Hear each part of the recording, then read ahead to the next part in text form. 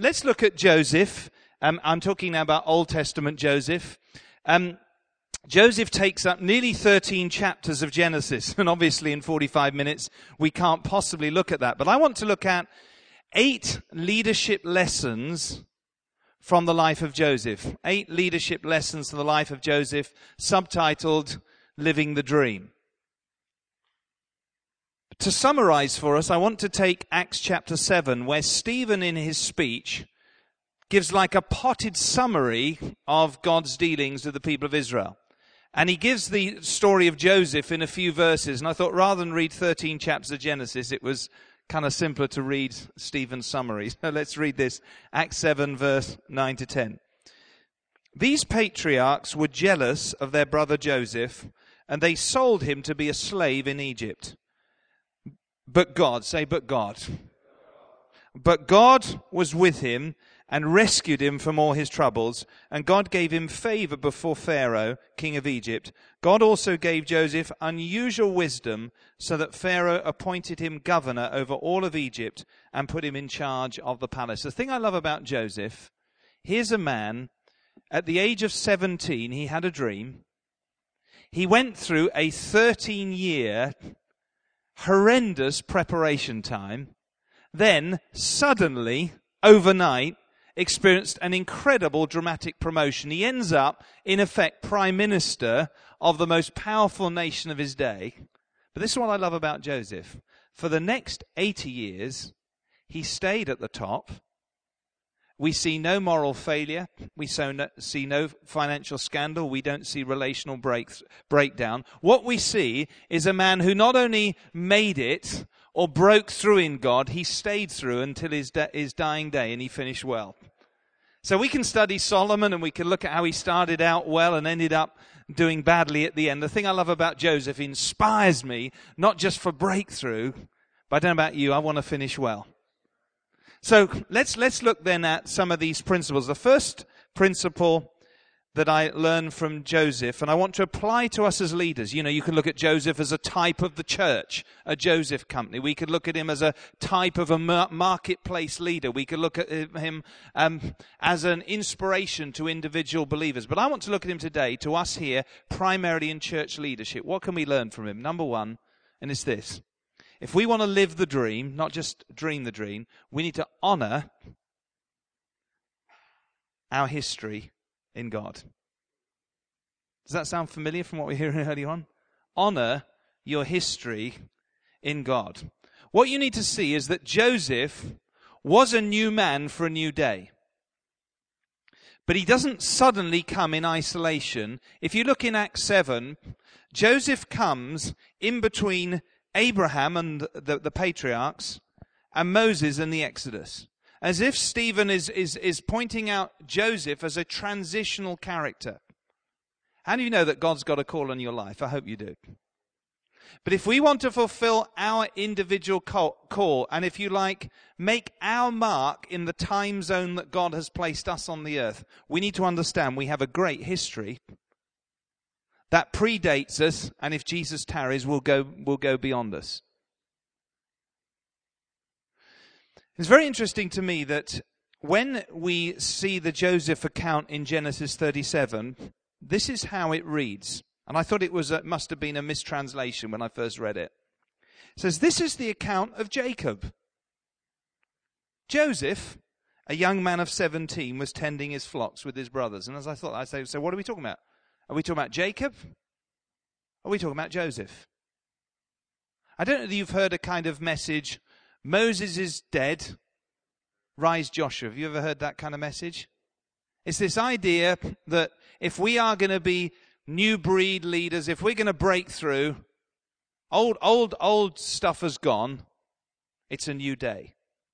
Can I say I think that's a dangerous half-truth? The thing I love here is that what we see here is not a Moses is dead, Joshua arise, get out everyone over 50 and, make way for the new boys. Forget about our history. Forget about Pentecost. We're into a new thing. Here we have, this is the account of Jacob. Joseph, And then we have nearly about sort of 8 chapters of Joseph. But have you know that Jacob doesn't disappear off the scene? In fact, the end of Genesis, I'm talking to people who know the Bible, yeah, so I can jump in big picture stuff. End of Genesis, the focus comes back. Do you know who the central character of the last chapters of Genesis is, apart from the very last maybe 20 verses? It's Jacob. So is this the story of Joseph, or is it the story of Jacob? Yes. And so what I want to paint for you is, rather than this generational split, it's kind of like John's point 1 and point 3 mixed together. God is into generations. God is into honor. Honor your history in God. If we want to be a Joseph generation and see God do a new thing, and how do you know we desperately need a new thing? We're not going to get there by dissing our past. We need to honor our history in God. Can I say we need to honor, if you like, the Jacob generation if we're going to be a Joseph generation? I stand here as something of a church historian. I am profoundly grateful for some of the history that we have in this nation over the last 500 years. I'm so grateful that we had a Reformation in the UK that France and Spain and others missed out on. I'm so grateful for the Whitfield, who I spent a lot of years of my life studying, and a Wesley. But you know what I'm also grateful for? I'm grateful for the early Pentecostals. I'm not by denomination a Pentecostal. I'm not sure I've ever been in an AOG church in my life. But I am totally up for Pentecostal theology and practice, small p. And I want to say, kind of, if I can, represent it. Thank you to the pioneers. Thank you to those of you in this room who pioneered the way in the things of the Spirit. In all the new day and the new thing and the new thinking, don't despise your history. Honor your history in God. As I came in here and we started worshiping, I'm kind of a bit of a fanatic for the presence of God. Wherever I sense God's there, I thought, yeah, come on, Lord. And I just sensed the presence of God here, and I just thought, it's almost like the Lord's allowed me today to come back to an old well. And this is not the disparagement on anyone's age here. I'm talking about old as in something that is rich in history. Honor your history in God. I've had the privilege in the last 6 months of spending personal time with 4 leading apostolic leaders in this country, all of whom are going through transition issues. They're needing to pass the baton on. They're needing to raise up a next generation. But I believe it's vital when we talk about transition that we try and work to a Jacob-Joseph model where there's an intermingling, and it's Jacob seems to have takes a step back, and then Joseph comes to the fore, and he's the man. And then later on, it's like suddenly, no, Joseph's there serving Dad, and Dad's back prophesying and over sons and grandsons. There's still a role for Jacob, even in a new day. I'm what was a long-suffering Manchester City supporter. I'm now a much blessed Manchester City supporter. But I noticed when Mark Hughes got sacked, sorry if you're not into football, but literally, in came Mancini, everything went in a week. Backroom staff, everything. It was like, the king is dead, Mark Hughes has gone, long live Mancini, and everyone just forgot about him. And that is not a way that, and many companies today work like that. And I want to tell you, in church circles, we mustn't adopt a worldly mindset where we dishonor one generation. I think there's something about a legacy in God, that there's an intermingling. There's Jacob and Joseph working together.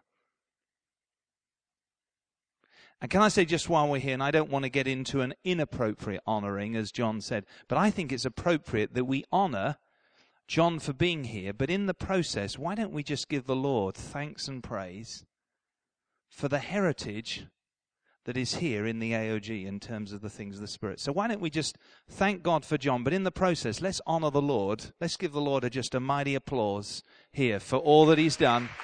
We thank you, Lord, for your presence. Thank you for all that you've done. Thank you for the gifts of the Spirit, Lord. Thank you for the things of God, Lord. Thank you for this rich well. Spring up, O well, afresh in this place.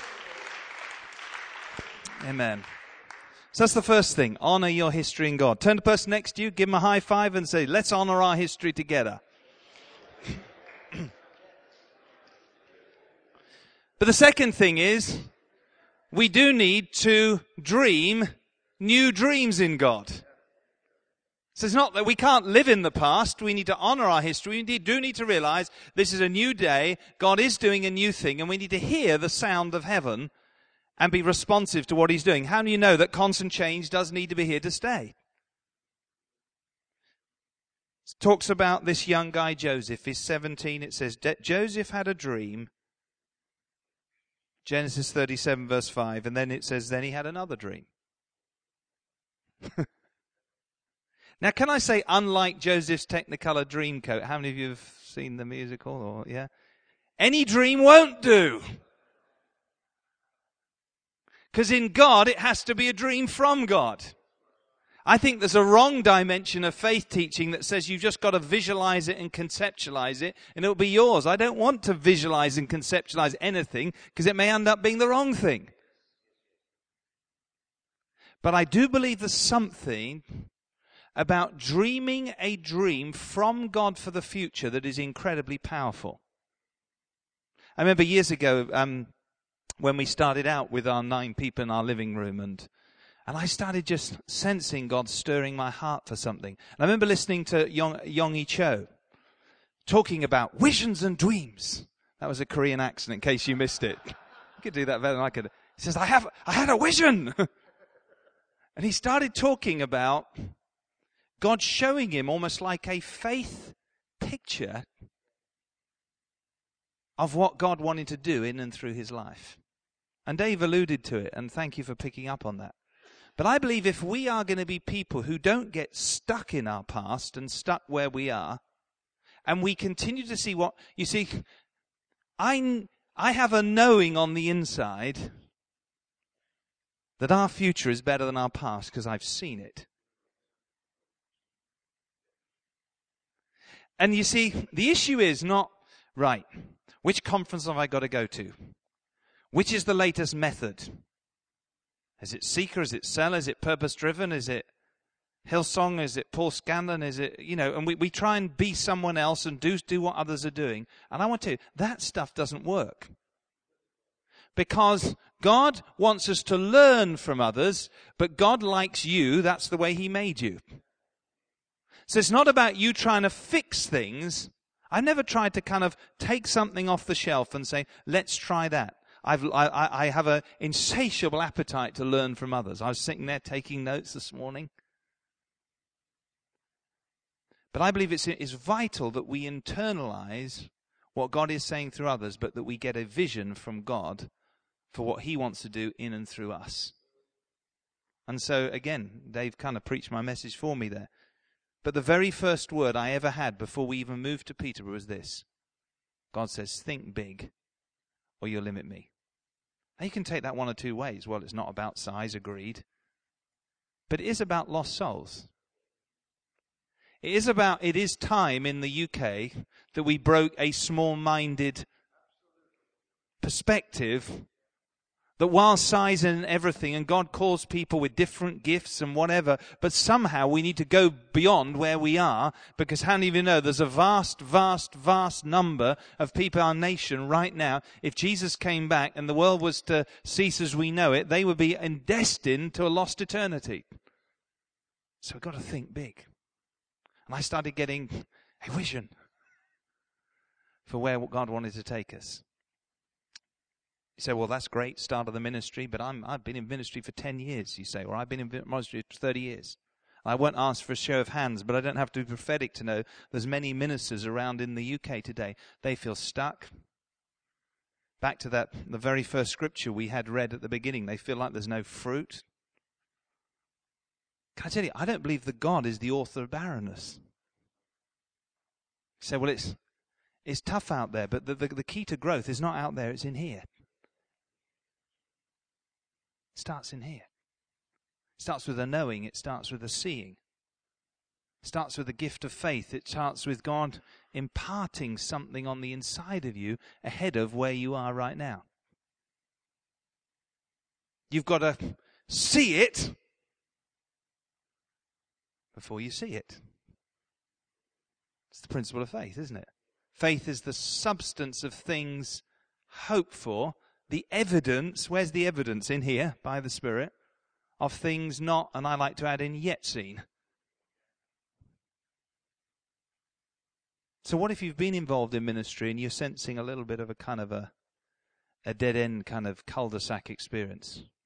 Well, we've been going for about 20 years, and about 2-3 years ago, had a word from somebody come in. It's actually Steve Thomas from Oxford. He says, the Lord says you're at half time. And I thought it was time to go away and seek the Lord again. So I took my first ever summer study break, which I now do every summer, which is a few Sundays I don't preach and try not to be involved in the office and just go away. The very first day of this 5-6 week summer study break, I was driving down to the West Country to go on a retreat. And God gave me a whole new vision for the second half. And it included other cities. They included next step here into Cambridge. It included stuff. But I know that. You see, it doesn't matter how far you've gone. Do you know, if I did not have a vision for the future, even with all the great things that God has done, and I'm so grateful for what God has done, do you know, something would die in my soul if I didn't have a future vision. How many are satisfied with where you are? I hope not. I think there's a right sense that God wants us to dream ahead. Amen. So number one, we've got to honor our history in God. But number two, we've got to dream new dreams from God. And can I say, that may come just God suddenly lands it on you while you're just walking the dog or whatever. But it may, for some of you, this may be the word you need to hear. It's time to go and set some time aside and seek God again. Say, well, I'm too busy. Well, if you're too busy to seek God, then I can tell you, you're running on fleshly activity and not on the fresh oil of the Spirit. It's to change your priorities. Nothing is of a higher priority than hearing from God. Again, back to Yonggi Cho. Haven't heard him for years, but had a real. He said, someone asked him, when he had, a church of 500,000, something crazy like that. Somebody says, how have you managed to build what you've done? And he said this. He said, it's simple. He said, I pray and I obey. I pray. And what's he saying? To him, prayer is not a monologue, it's a dialogue. Can I say, learn from others, learn what God is doing, but you will not fulfill what God has called you unless you operate in daily fellowship with the Holy Spirit.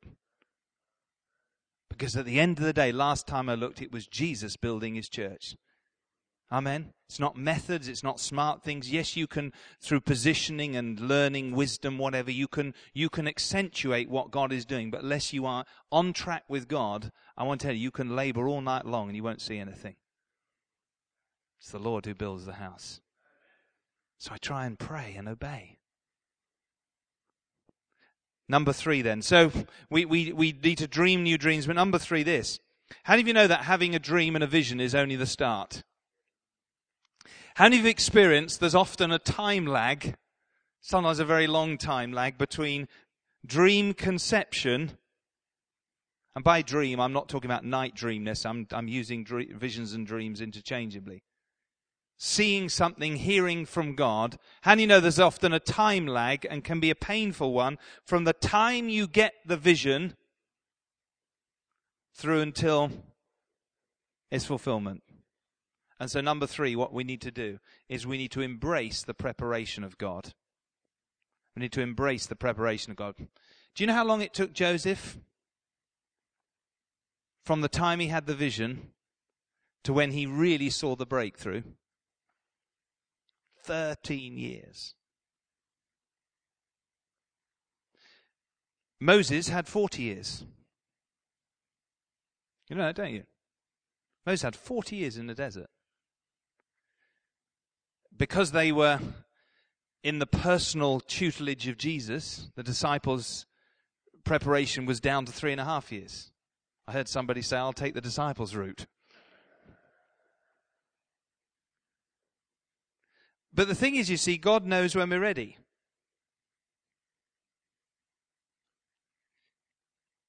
I just wish I could rush it. You know, I wish you could just have vision, manifestation. I don't even know, it's vision, preparation, manifestation. And so we need to learn. The problem is, I think sometimes we never get off this point because we don't listen to the Lord and allow him to do what he wants to do in our lives. How do you know the Lord can't always trust us with what he wants to do in and through us? And I think there was something glorious. It was painful. Something glorious about Joseph's 13-year preparation phase.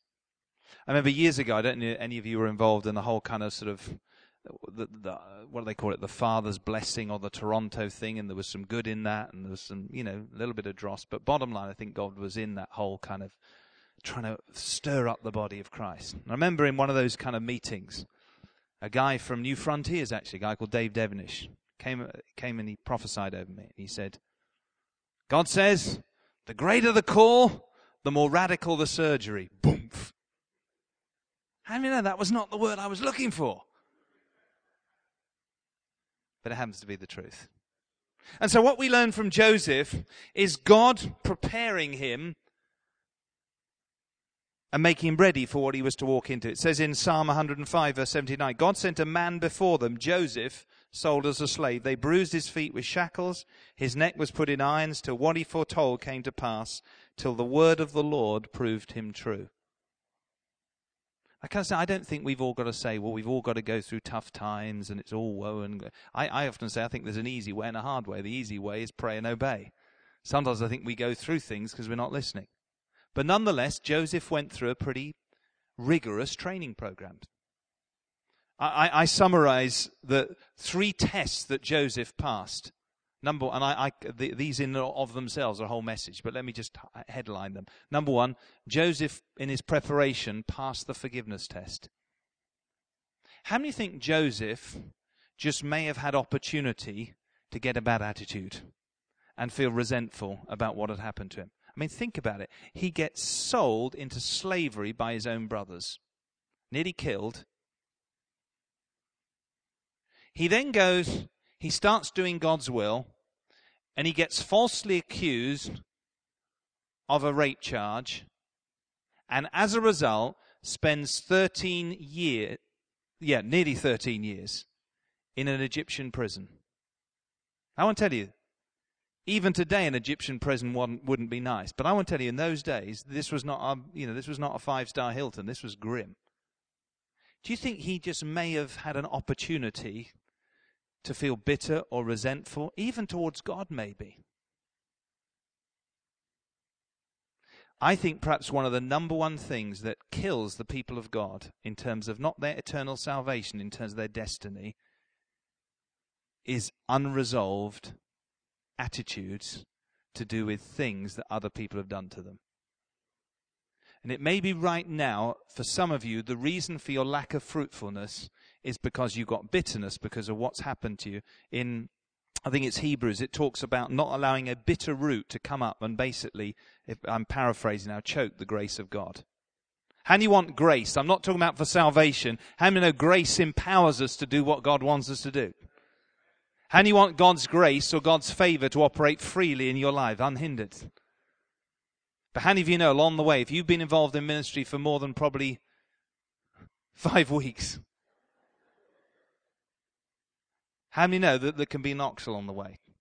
I remember years ago when I had just taken over a small church in Oxford. It was the first church I'd ever been involved in, and it was only there for about a year or two. And I preached, and I was only a young student at the time.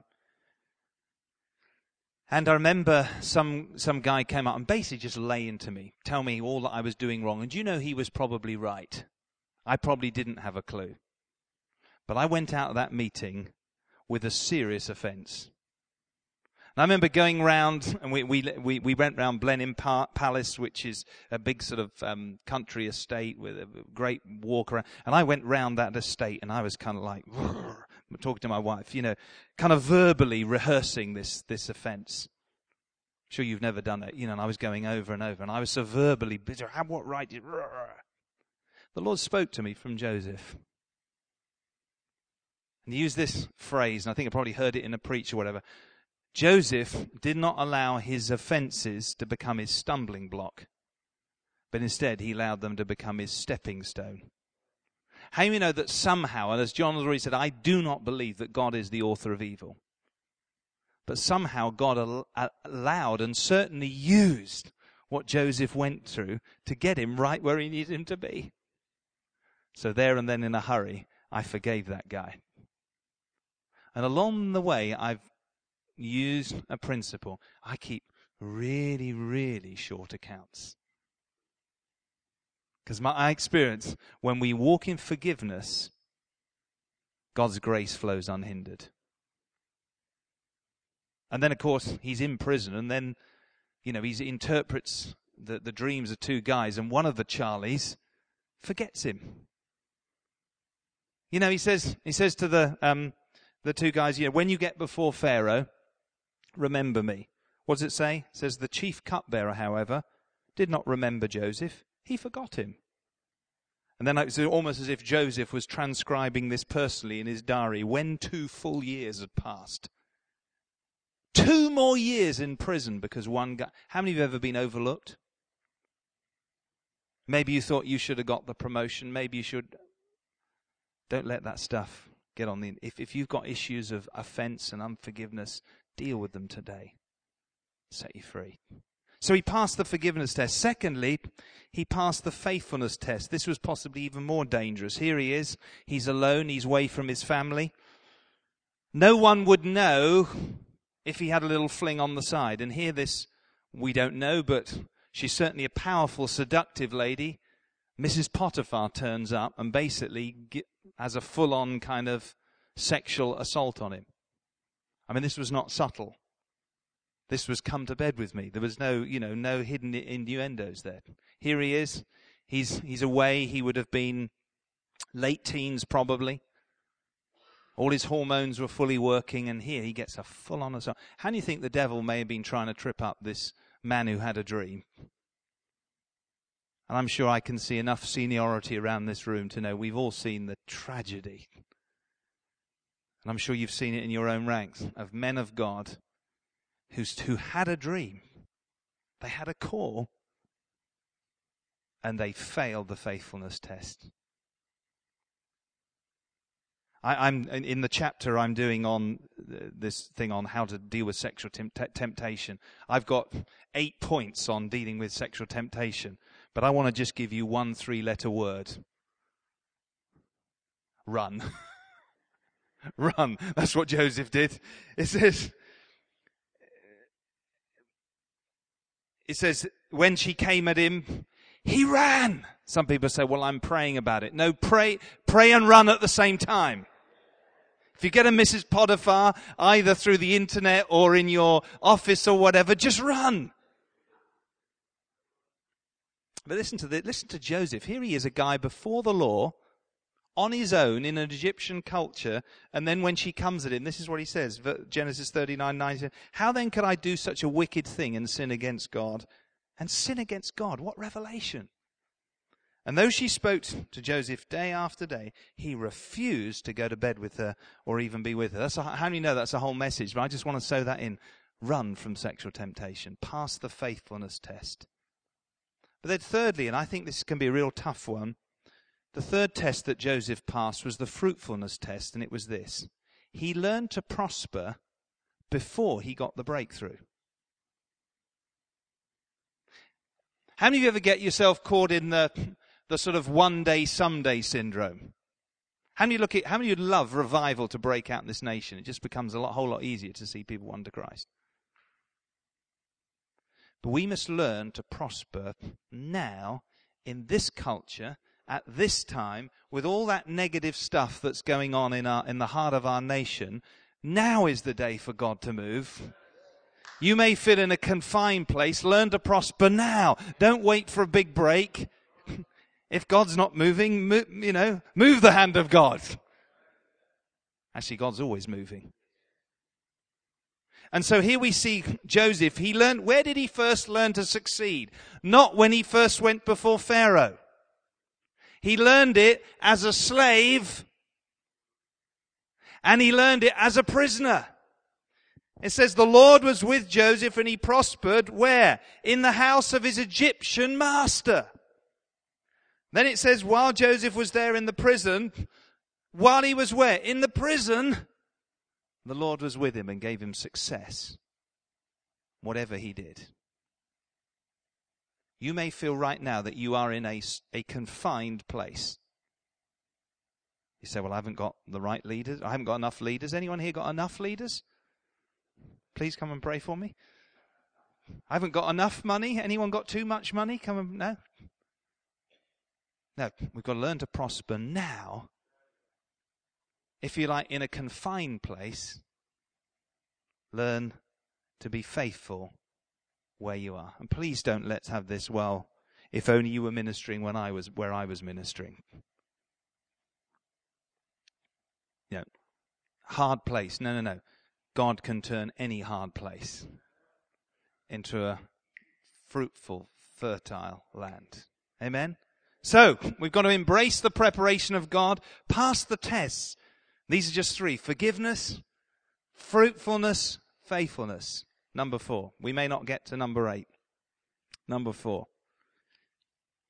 Expect the favor of God.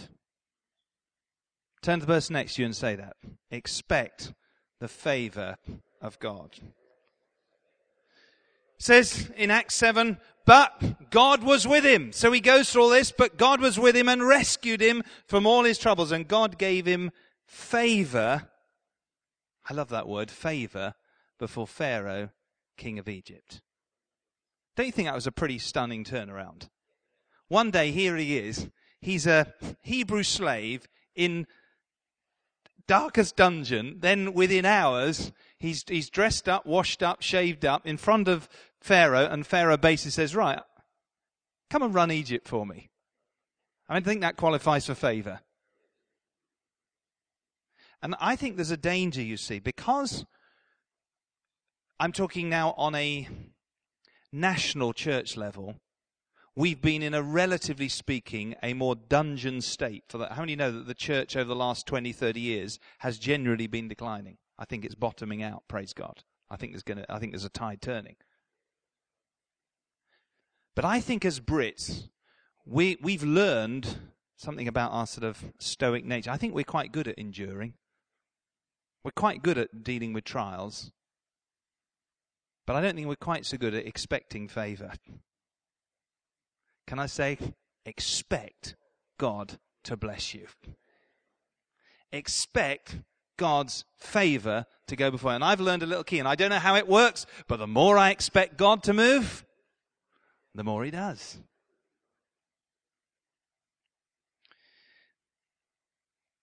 God can turn impossible situations around. We heard about an amazing turnaround just from the gentleman earlier on. When we were looking for land in Peterborough, we originally went for a 6-acre site. Cut a long story short, we went through all kinds of planning, whatever. We spent a lot of money, a lot of time, energy. We prayed around the site. We cast it in, cast it out, did everything we knew what to do. And we came before the planning committee, and cut a long story short, we lost it on a 4-3. And I came out of that place, and I was all ready to rebuke the devil, and the Lord basically said, hey, whoa. So this is me. So I got up the congregation, I said, right, guys, we're not going to badmouth the council, because we're called to honour them anyway. People were saying, well, the Sikhs have got there. I said, I'm not interested in the Sikhs. God is going to come through. Cut a long story short, we realised that we just weren't going to get through on this site. So somebody else came up with another site that was over 12 acres, and it was a better location, nice tree belt, and it was double the size, double for trouble. We went back to planning, and we won it 9-0. And in the middle of it, we had intervention from the top person in the council who basically got the planners and said, change planning restrictions. I want this church to be built in this city. Favour. In the natural, we should never have got it. But God can turn things around. Expect the favour of God. You may feel like you've been in a dungeon. You may feel like you've been in a confined place. Can I come? I've come here to stir you up and say, believe God again. Expect for favour. And then when you get the favour, number 5, we're doing well. We're moving on quick. When you get the favour, realise that God isn't necessarily going to bypass you. He wants to do things through you. If you want to live the dream, you need to exercise the gifts that God has given you. Can I say, I think sometimes in charismatic Pentecostal circles, we can get a little bit kind of sort of out there and kind of, we're so into a sovereign move of God, we think God's just going to dollop something on us in spite of us. Normal way God works is this. He gives us gifts, and he uses by his Spirit the gifts that he's deposited in us to bring the breakthrough. And that's exactly what happened to Joseph. How did God suddenly promote Joseph? Well, it says God also gave Joseph not only favor, but what did he do? He gave him unusual wisdom, so that Pharaoh appointed him governor over all of Egypt and put him in charge of the palace. So God gave him wisdom, but guess what? Joseph had to use the wisdom God had given him. My question is, what was the unusual wisdom that God gave Joseph? Real question. Shout it out. What do you think was the wisdom that God gave him? You know the story? Can't hear. Interpreting dreams? Fantastic. That's half the answer. Let me explain. Yeah? Storing the grain, yeah? Okay, we're kind of onto something here. First thing that God undoubtedly used, he gave Joseph, clearly Joseph was a dreamer. He had a prophetic gift, right? He's seeing dreams in his early ministry. But if I was Joseph and I was in prison, how do you know that he may have thought, well, when a guy comes up and says, I've had a dream, can you interpret for me? He may have said, forget that. Last time I had a dream, it got me in a lot of trouble. But he doesn't despise the gift God has given him, and he faithfully, on the button, he interprets the dreams of the two guys in prison. In effect, that brings him before Pharaoh, and then boldly but humbly giving all the glory to God, he again exercises that prophetic gift, and that gift brings him before Pharaoh. But that was not the full picture. If Joseph had just used what we think is the spiritual gift, the prophetic gift, he may have then been included amongst Pharaoh's magicians. Yeah? That would have been cool. Better than being in prison, wouldn't it? But how did Joseph end up being prime minister? Because he didn't just use what we would count as a spiritual gift, the prophetic, although that was pivotal to getting him there. He used he used another dimension of gifting, which was pragmatic, which was a leadership wisdom gift. So what was it that impressed Pharaoh? Yes, it was the dream interpretation, but it was this, and this is where I think many, many churches and leaders are missing it. What impressed the Pharaoh and his officials? The plan. The plan. I was in a church a few years ago, church that had got to about 400, good church. And I started talking about that if you're going to get from a few hundred to a church of 1,000, one of the things you need is management. And one of the elders' wives said, "Management, now that's a new word for us." And she was absolutely serious.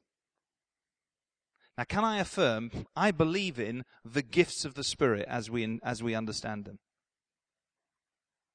But I think we limit God when we call a prophetic gift a gift of the Spirit, and we talk about the wisdom to put together a plan for the running of the government somehow unspiritual. We need both married together. It's one thing to have a vision. It's even one thing to have heard from God. But if you are going to break through where you are and take beyond, some of it just comes down to, and we think it's just common sense. No, it's God's gift. God wants to give you wisdom for administration, for planning, because if you are going to build anything beyond a certain size, you must plan things. Right now, we have over 1,000 volunteers serving on a Sunday, adult volunteers. If we were just like, well, all turn up, let's all just praise the Lord and have a go. I'm talking about teams that are organized, teams that know their rotas, teams that have leaders, teams that know systems. And it's not unspiritual, it's facilitating the work of the Spirit. And when you're talking about, you see, I really do believe that for some of us, it's not that God's holding out, it's that we wouldn't know what to do with more people if God gave them to us. I'm only here for a short while, so I might as well tell it you straight. And we need to wise up and wake up that it's more than just prophecy. Much as we need to value that gift. I've already talked about honoring our history. We must understand the churches and ministries that are breaking through somehow manage to keep the dynamic and the spontaneity of the miraculous and the things of the Spirit, but at the same time hold in tension the need to plan, the need to be wise, the need to think about good financial systems. It's not quite as exciting, but it's equally necessary. And then the third thing I noticed from Joseph is he worked jolly hard.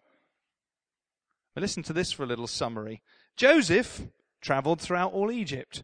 Joseph collected all the food. Joseph stored up huge quantities of grain. Joseph opened the storehouses and sold grain to the Egyptians. All the countries came to buy grain from Joseph. Now, I don't believe Joseph was a one-man band, literally doing it all himself. How do you know that delegation is smart? I actually do very little in our church. I just have a great team around and lots of people to delegate to. But nonetheless, how do you know if we are going to see breakthrough, we've got to work hard. I know that may not be good news on a very hot and sweaty Saturday, but it's the truth. So here we have Joseph. So this man who God sovereignly used, it wasn't, in one sense, it looks totally supernatural and totally out there. Yeah, why would God just dollop? Because here's a guy who had responded to a dream, who had allowed God to prepare him, and by the way, had learned leadership in the dungeon and in the house of his Egyptian master. So in one sense, it wasn't a bolt out the blue. I think sometimes we're looking at, waiting for the breakthrough moment. And I do believe God gives those breakthrough moments. But I also believe there's a process that goes on before the breakthrough. And if we want to keep on in the breakthrough, we need to keep honoring the process. How do you love suddenlies when God just... But God is also the God of the process. He's the God of prophecy and he's the God of the plan. Amen? If we're going to live the dream, we've got to exercise the gifts that God has given us. Number 6. When we get favor, when we get breakthrough, when God starts using us, what have we got to do? Number 6, we've got to remember the purpose of God. Why is it that God wants to bless you? When Joseph starts out, I think his dream was a lot to do with Joseph feeling proud that he was going to be elevated above his brothers. I think there's something in all of us. I mean, how much we want to humble ourselves before the Lord. How do you know that pride can lurk around very easily? And there's something of our ego, we like to do well because it makes us feel good. I don't think that's totally wrong, but bottom line, very often we can think we want to do great things because we validate ourselves by how well we're doing, rather than by being sons and daughters of the living God. And that's another whole message. But by the time Joseph is lifted before Pharaoh, The work of preparation in his character has been so significant that he is able to handle both incredible influence and incredible affluence without it ruining him. I mean, he's basically given Pharaoh's personal credit card. He's in charge of the running of the greatest empire of the day. How do you think if he had a pride problem, he was going to mess up right there and then? But Joseph knew why God had exalted him. And can I say, now's the time where we need to settle. How many would love to see God turn things around in your life, in your church, in this part of the region? We want to see breakthrough, don't we? We want to see breakthrough in our nation. So what's the purpose of God? Joseph knew what the purpose of God. Joseph knew that Joseph hadn't been lifted up for Joseph's sake. Listen to this. Genesis 45, verse 5. It was to save lives that God sent me ahead of you. 5 chapters later, at the end of his life. But God intended it for good to accomplish what is now being done, saving of many lives. Some of you are probably aware that we had a kind of moment of quite extraordinary favour about this time last year. We got approached by the BBC to go do a live Pentecost service. And in the process, they were going to do some songs of praise recordings. And to be honest, we don't even record our own services. So we're not like, media savvy and all the rest of it. So we thought, well, okay, Lord, if that's what you're saying, we'll do it. Cut a long story short, we did that live Pentecost service. Now I'm talking about, I was able to preach live on BBC One without any restrictions. I was able to take an altar call on will you join, while I include people at home who are going to pray along with me, let's pray this prayer, the sinner's prayer. We're talking about baptisms going on. I think it's the first time on terrestrial, full-on baptisms.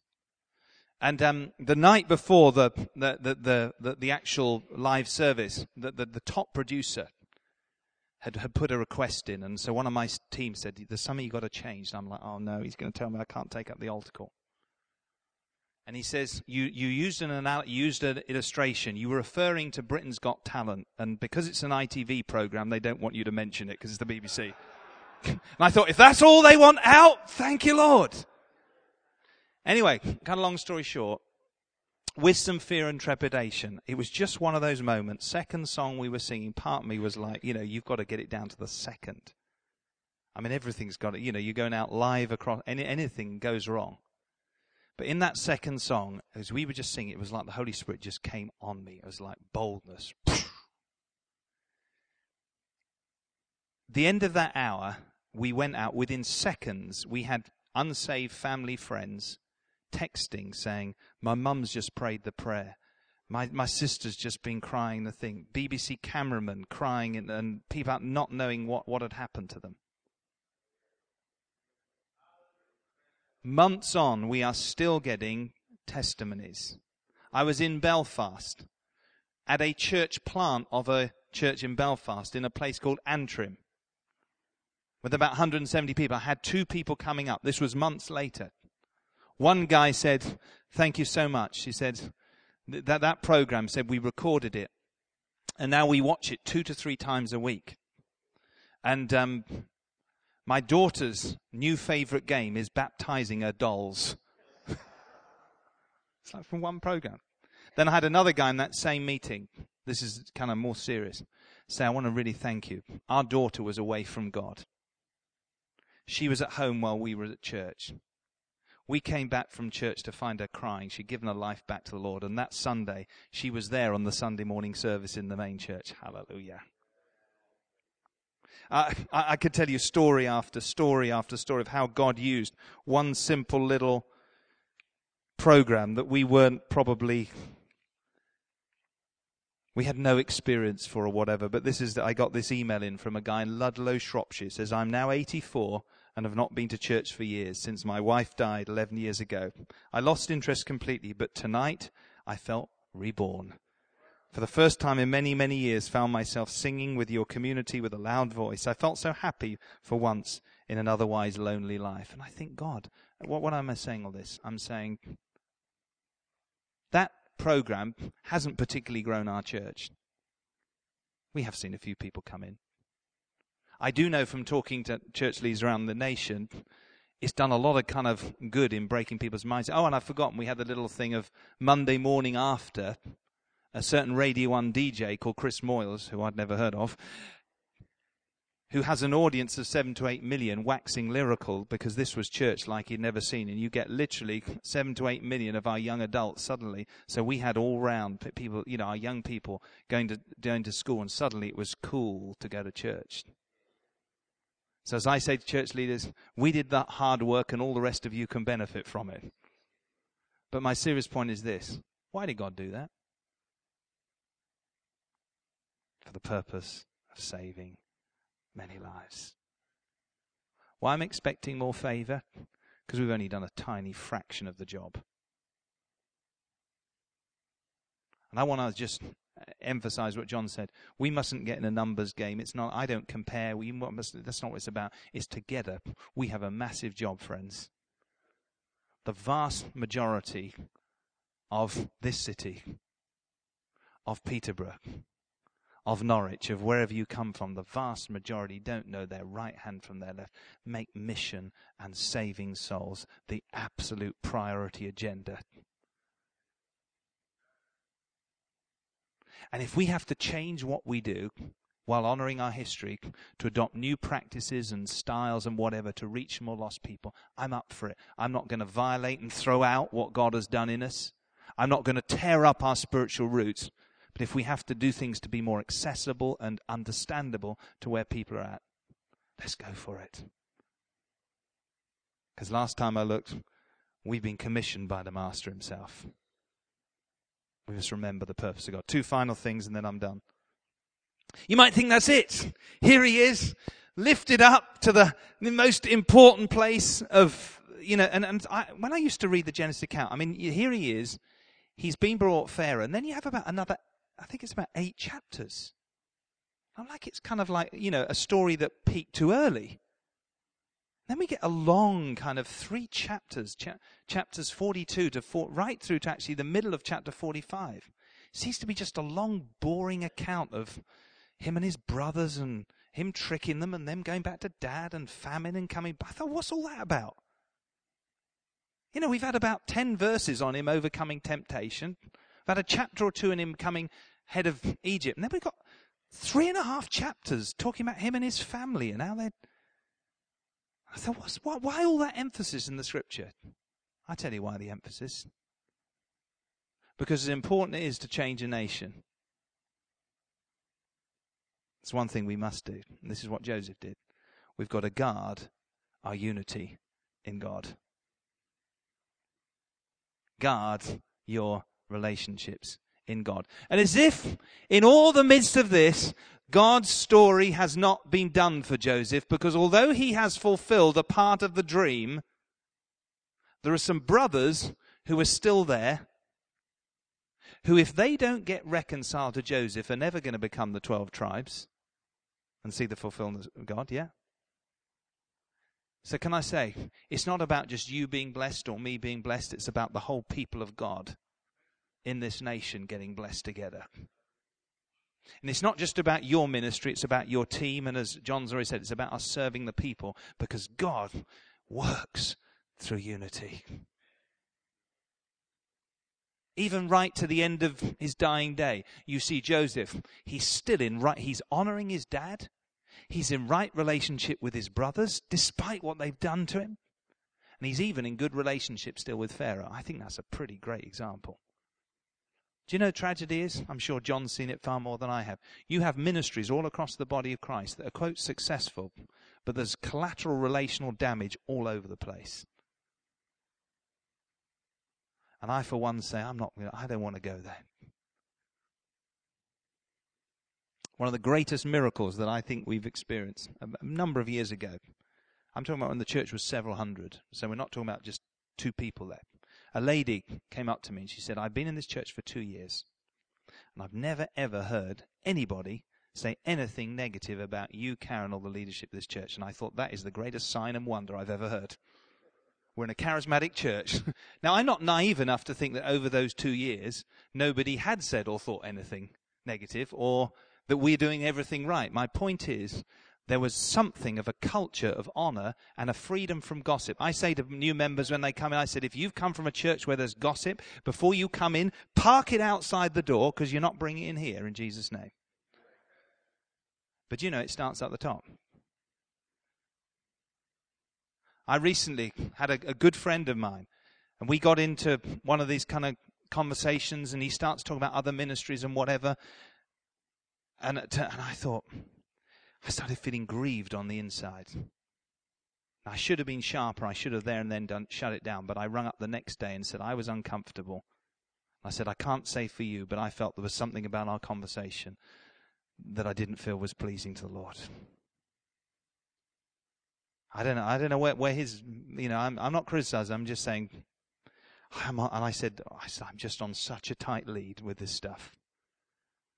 Such a tight rein. The Holy Spirit's just got me on set that I know that if I start speaking out against other leaders or ministries, it's like something gets grieved. I want an ungrieved spirit in my life. How about you?